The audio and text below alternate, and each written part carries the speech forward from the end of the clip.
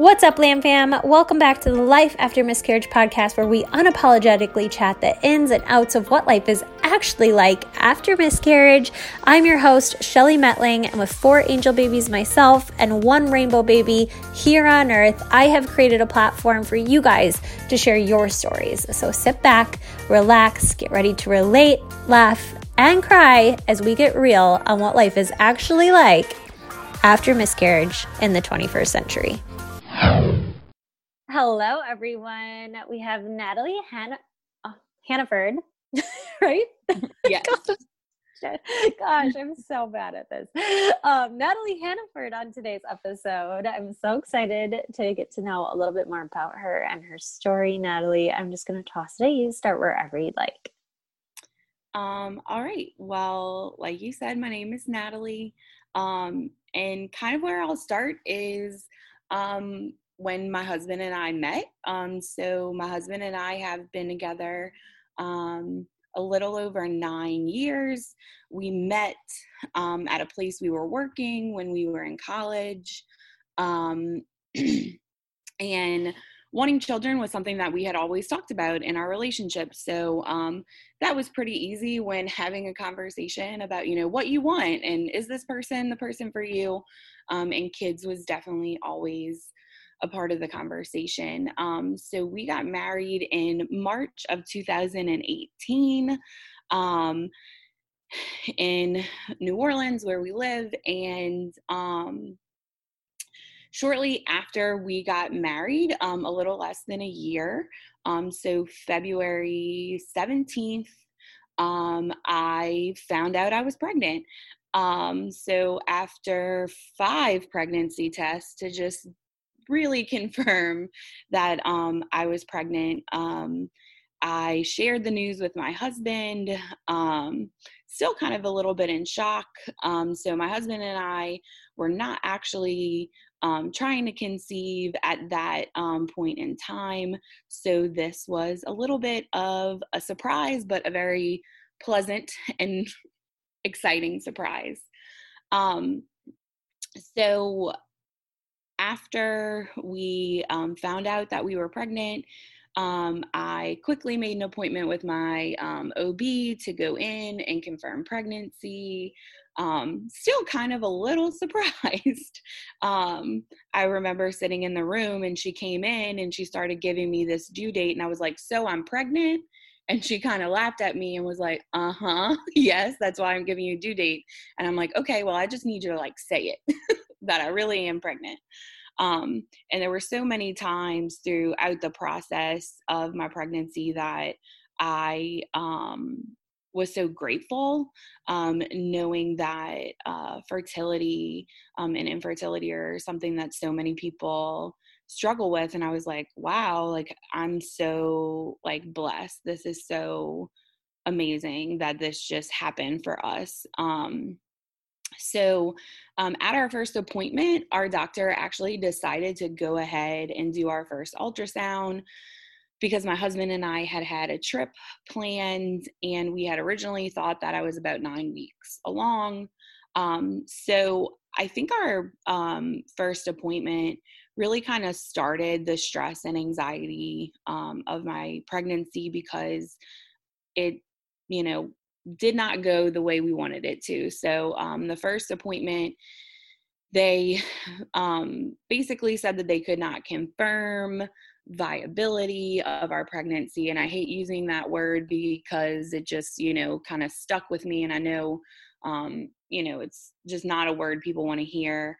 So that I had to come back in a week to see if our baby had a heartbeat. So they tested my levels and noticed that my progesterone was a little low.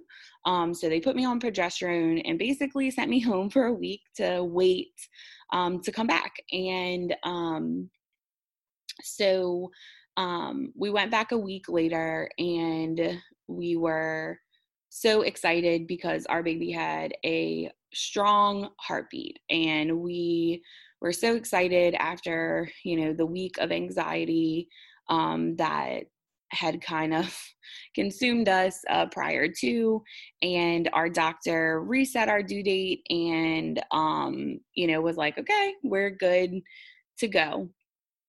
So at that point, I was about 6.5 weeks pregnant. We were able to confirm a heartbeat, and I was like, okay, whew, like big sigh of relief. So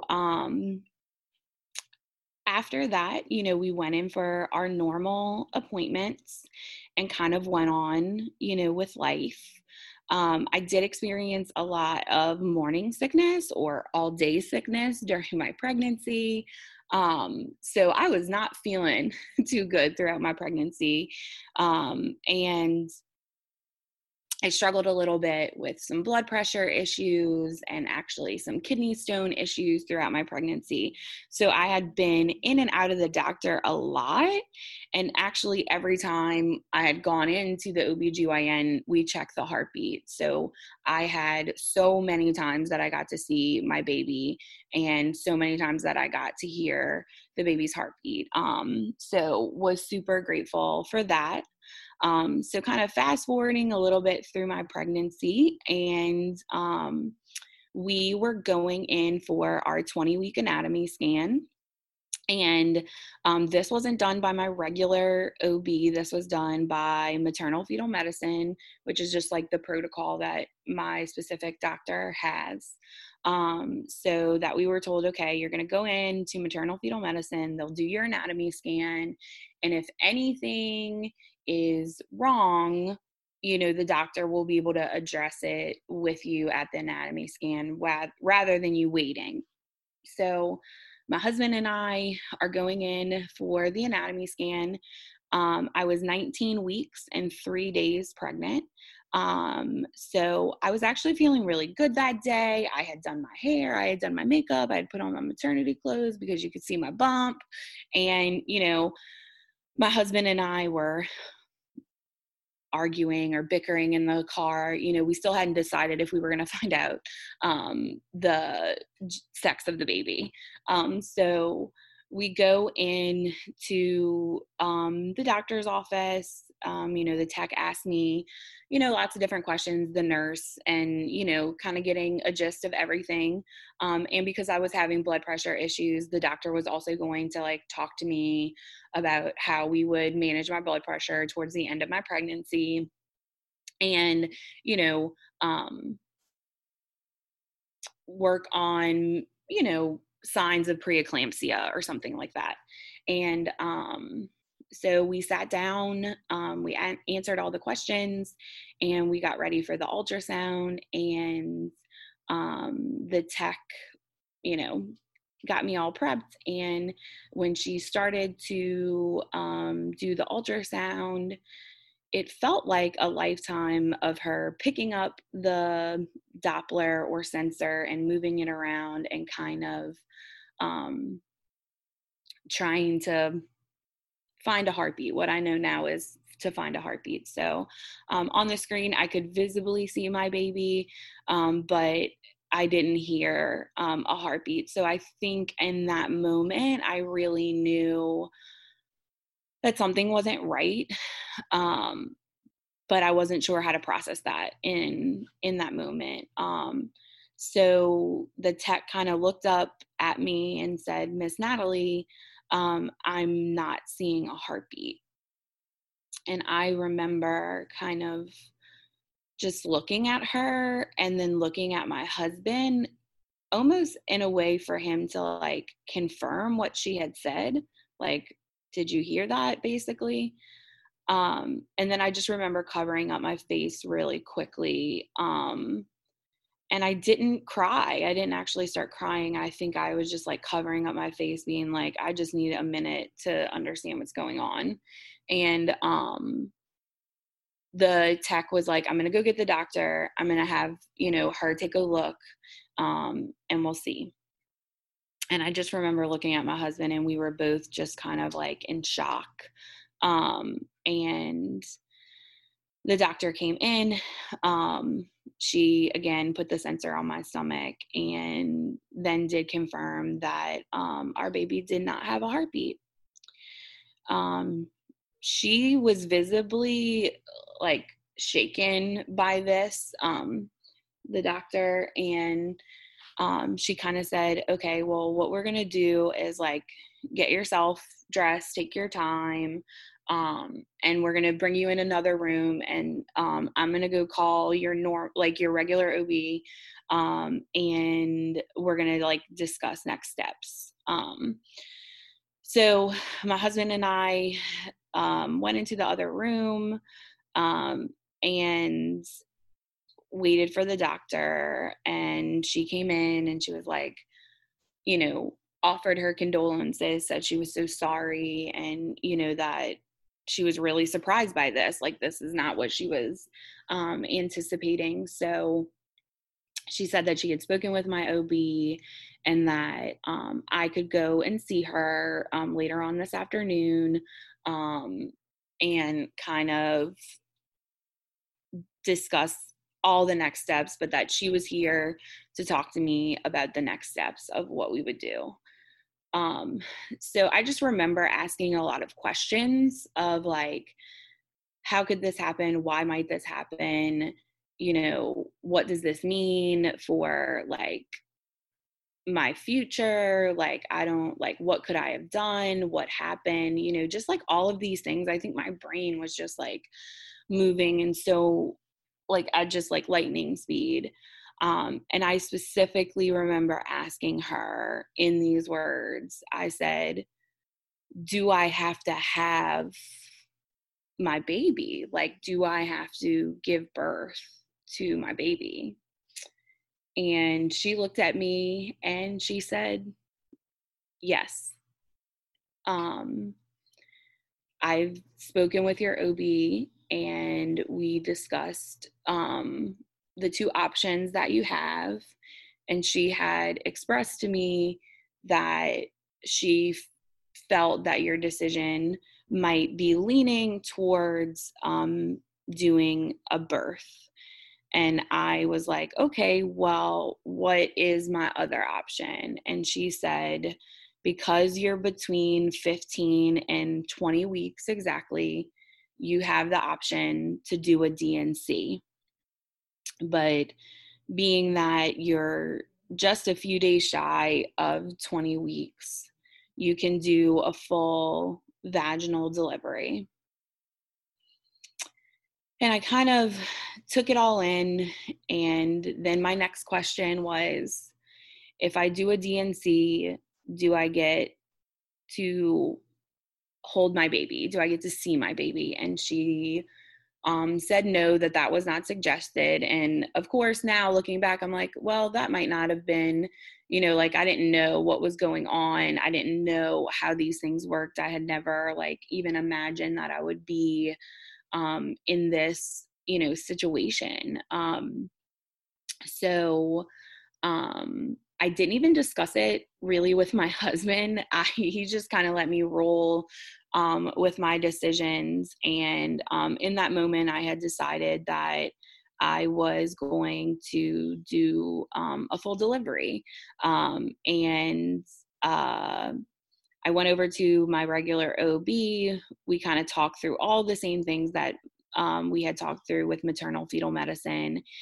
And she called over to the hospital, called over to labor and delivery, and got me a check-in time for 9 p.m. that night, and kind of gave me a rundown of how everything would go. So we, after that, came home and, started calling family, which was probably one of the most difficult things to do, was kind of explain what was about to happen, knowing that so many people in our family were going to be grieving the loss of our child. So I, took a shower and got my dogs taken care of and packed my bags, kind of like just went into this like survival mode. And really my husband was the one who started crying first between the appointments. And like at this point, I still hadn't really cried, almost feeling as if I let those tears out, if I cried, I would lose my strength to do what I was about to have to do. Was kind of just how I felt in that, in that moment. So we checked into the hospital that night around 9 p.m. and we were surrounded with some of our family members who were very loving and caring and supportive, and were there throughout my whole labor and delivery. So I met with the doctors that night. They kind of got us all set up, and the doctor came in and she told me how things would go. She was like, we're going to do a lot of blood work. This blood work's going to tell us if anything anything in that could have possibly caused this. So a lot of what they were talking to me about was everything, finding out why. So they actually took 13 vials of blood, and I asked the phlebotomist, I was like, am I going to have any left, to do this? And he was like, you're really funny. You still have humor. And I'm like, yeah, well, that's what's going to get me through this. The doctor just kind of explained how labor would go and how they would induce labor.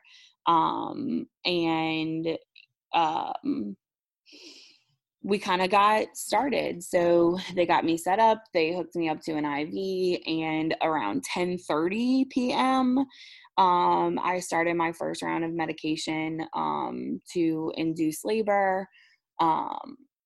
And then every 3 hours, I would be given another dose that I would have to hold under my tongue until it disintegrated.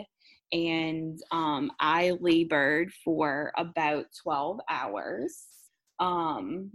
So the next morning, there was not a lot of sleep that went on. I did finally start to cry throughout the night. I didn't really sleep. I laid in bed and just kind of processed and did a lot of thinking. And, luckily I had my husband and my sister and my mom and my mother-in-law and my in-laws and my brother-in-law and my brother, and just so many people who were there waiting, for the arrival of our first child, and being there and supporting us. That morning, the next morning, around 7 a.m., my contractions were becoming more intense and painful. So I had decided that I would get my epidural. I talked to the doctor, and she was like, you can do this without an epidural, but you don't need to make this any more painful than it's already going to be. So I suggest for you to get the epidural. So I did. It took the doctor 4 tries to get my epidural in place. So it took a while to do that. And probably about an hour and a half later, the epidural was in. I was all settled, and my contractions were kind of under control. And they had kind of explained to me that the baby is small, so I may not need to be 10 centimeters dilated in order to deliver, and that it may happen very quickly. So around 10:30 that morning, I gave birth to our beautiful baby, who was a beautiful little girl. And it was actually a really beautiful moment. And it's really hard to explain or put into words losing your child and gaining them like in one instance. But my husband and I did take time to be with her. We're Catholic, and we have a wonderful priest who married us, who my friend called out to come to the hospital, and he blessed her and he blessed us, and we said prayers. And probably 3 or 4 hours after delivery, we said our final goodbyes, which were difficult and gut-wrenching, but I'm so grateful for the decision that I made to have her. And I know that the decision process is different for everyone, and I support that. And everybody does what is best for them. And, I just feel like this was the right decision for me and for my daughter and for my husband. So there were lots of tears and lots of, hugs and love from our family. My husband and I made the decision that we were the only ones who were going to be with our baby and hold our baby. And the priest would come in and bless her. So what I don't think I realized after all of this were all the decisions that we were going to have to make in those 48 hours, 48 hours. So shortly after our daughter was born, nurses came in with paperwork and were like, you have 48 hours to make your arrangements. And the gist of the paperwork was we had 48 hours to decide to cremate or bury our child, or the hospital would make the decision. So, it's very overwhelming to like give birth to your child who you can't take home with you, and then you have to like make these decisions on like where to bury your child and like what their funeral looks like and what funeral home you're going to pick. And, I was just like, I don't know what funeral home to pick. I don't know, like, we don't know this like, we don't know. And so I feel so lucky for like our family who just like really stepped up and like came in clutch for us during this time. Family members, my mother-in-law and sister-in-law going to the cemetery, and, my brother-in-law looking over the paperwork, and my sister calling the funeral home, and, really trying to help us and support us through this. So what I didn't know was that because I was 19 weeks and 4 days when I delivered, is that medically in the book, I had a miscarriage, or spontaneous abortion or fetal demise, all these terrible words, in my opinion, to describe what happened. So because I was not 20 weeks along in gestation, my baby does not have a birth certificate or a death certificate, which was something like really hard to process. Because I was like, I gave birth. I did it. Like, she was born. She's here. So that was a huge factor in like having to bury or having to cremate, and, all of these things that I'm learning. So we were so blessed that the funeral home that we went to gave us a 90% discount to bury our daughter. So we spent about $600 as opposed to, way more. And also our priest had told us about a service that men in the New Orleans area, who are called the Monday Night Disciples, their mission that they do is to make caskets for anyone who experiences infant loss or stillbirth or miscarriage. And they do this completely free of charge.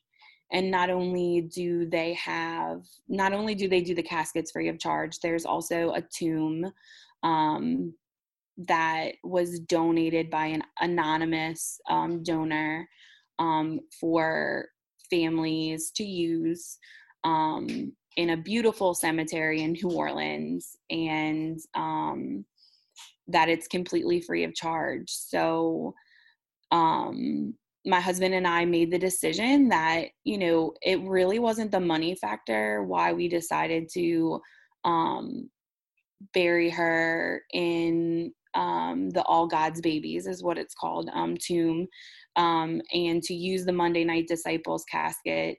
It really wasn't the money factor. It was the fact that these people were giving to people in just a time of need that we would have never known about, and was such a beautiful blessing. So we made all these really tough decisions, but in a way we're blessed with so many things through the process. So, we made all these decisions. We made arrangements as best we could before we left the hospital. And we came home to this new life that we were going to lead. The weekend before we lost the baby, we had gotten our furniture in. My mom and aunt had painted the nursery, and, it was difficult coming home. And my mom and my aunt came into the house and took all my maternity clothes and gifts that people had given us and kind of hid them away from me, because I just didn't know how to process it. I was like, I just need you to get everything out of my eyesight. And, we began the healing process, and things that, I don't think I knew was because I labored that my milk would come in, and my husband had to help me put on multiple sports bras. So it stopped, and, the clotting that would happen. And all of these things were triggers after losing her. So about 11 days after we gave birth, we had our daughter's funeral. Her name is Collins, and we had Collins' funeral with close family there, which I have a very large family, so it was still a fairly large gathering. And it was such a beautiful way to pay tribute to her and to lay her to rest. And I'm just so grateful to my family and friends for being there for us during that hard time. And the Monday Night Disciples, all the men who made the caskets, actually showed up at her funeral and played music for the final burial rite at graveside. And I could never have imagined that these things existed. So we did a really hard thing that day. We said goodbye to our child, and, surrounded by family and prayers. And, I just felt like I had to do, as much as I could to, just really honor her. And I think that having the funeral was really good for my husband and I and our family. We wrapped her in a rosary blessed by the Pope, in a tomb blessed by the Archbishop, so we just, did what we could, to just, bury our baby and, find closure for ourselves and our family. So after that, it's been a struggle. My husband and I have, been in therapy consistently after losing Collins. And it's really helped our marriage. We both lost our fathers in the year after losing the baby. And I lost my grandmother. So grief has been all over the place. But, I really feel like we've grown as a couple and we're really strong, and it's been difficult and I still cry, and there are still moments where I feel like the wind has been knocked out of me and I don't know how to go through the day. And then there's moments where I find true joy again, because I was really worried after losing her that I would never experience true joy again, which is not true. My sister had a beautiful baby boy. My friends have had babies. My friends are pregnant, and I find joy in these moments and blessings, and do my best to, just find joy in the blessings that we have around us. Going to work and working out and working on myself. Like, these are all the things that I've tried to do, yet keeping her a piece of what I do every single day, saying her name when I want to, when I want to talk about her, having pieces around our house that represent her, and including her in our life has really helped me heal and grow. And sharing our story with other people, connecting them to the Monday Night Disciples, knowing that, you don't have to be Catholic or whatever to, need help during a time like this. Donating. I think my mom has donated, 20 wedding dresses, because that is what they make the lining of the caskets for the babies, is out of wedding dresses. So just like really trying to give back and make her a part of our life has been something I have really tried to do. And, we're still working on it. I'm still a work in progress. I think I'll miss her every day of my life forever. And after having her, we have recently found out that I have PCOS, and, that we're having trouble conceiving again, and like being an advocate for myself, and an advocate for my health throughout this process. And so, I've just learned a lot, and I'm still really sad some days, and I've found joy some days. And, I tell people all the time that there's so many things that remain the same, which is I'm still so proud to be her mom. She is still the best thing that I have ever done.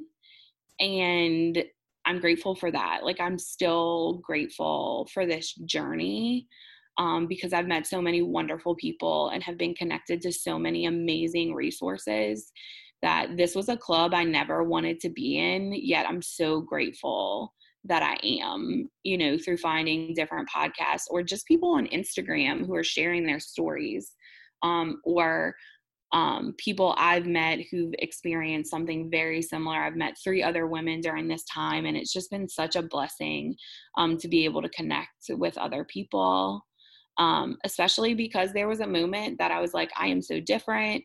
I am such a different person. My friends may not like me anymore. And, my friends were definitely like, we still like you and we still love you. But I am a different person. So connecting with new people has been really helpful. So yeah, I feel like is the gist. I don't even feel like I have to ask you this, but I'm going to because I ask at the end of every episode. If you have one piece of advice for somebody in a similar situation, what would it be, even though you've given 1,000 pieces? Um, I would say that don't feel like you're responsible for handling other people's discomfort with your Ooh, loss. that's a good one. Because I still often struggle that I make other people feel uncomfortable and sometimes apologize for talking about my daughter or talking about my experience. And I think that it's okay for people to be uncomfortable. And I think it's okay for you to be uncomfortable. So just realizing that like you're not responsible for that. And that the only way we're going to change the stigma around infant loss and miscarriage and stillbirth is to talk about it. So I think that would be Absolutely. I love that. If somebody wants to reach out to you, where can they do so? Instagram, I am Nata_Haniford. Awesome. And I'll link that in the description of this episode. Thank you so much for doing this. I Thank you. appreciate it more than you know, and it's going to help so many people. So you're awesome. Thank you so much. I appreciate you creating this platform. Oh, thank you. All right. Well, we'll keep in touch and talk soon. All right. Bye-bye. Thank you so much for listening. If you enjoyed this episode, make sure you share it with a friend who could find it useful, or share it on your Instagram stories. Tag myself, tag my guest, so that we can personally thank you. This is a Lamb fam, you guys. We're not in this alone. We're creating this ripple effect together.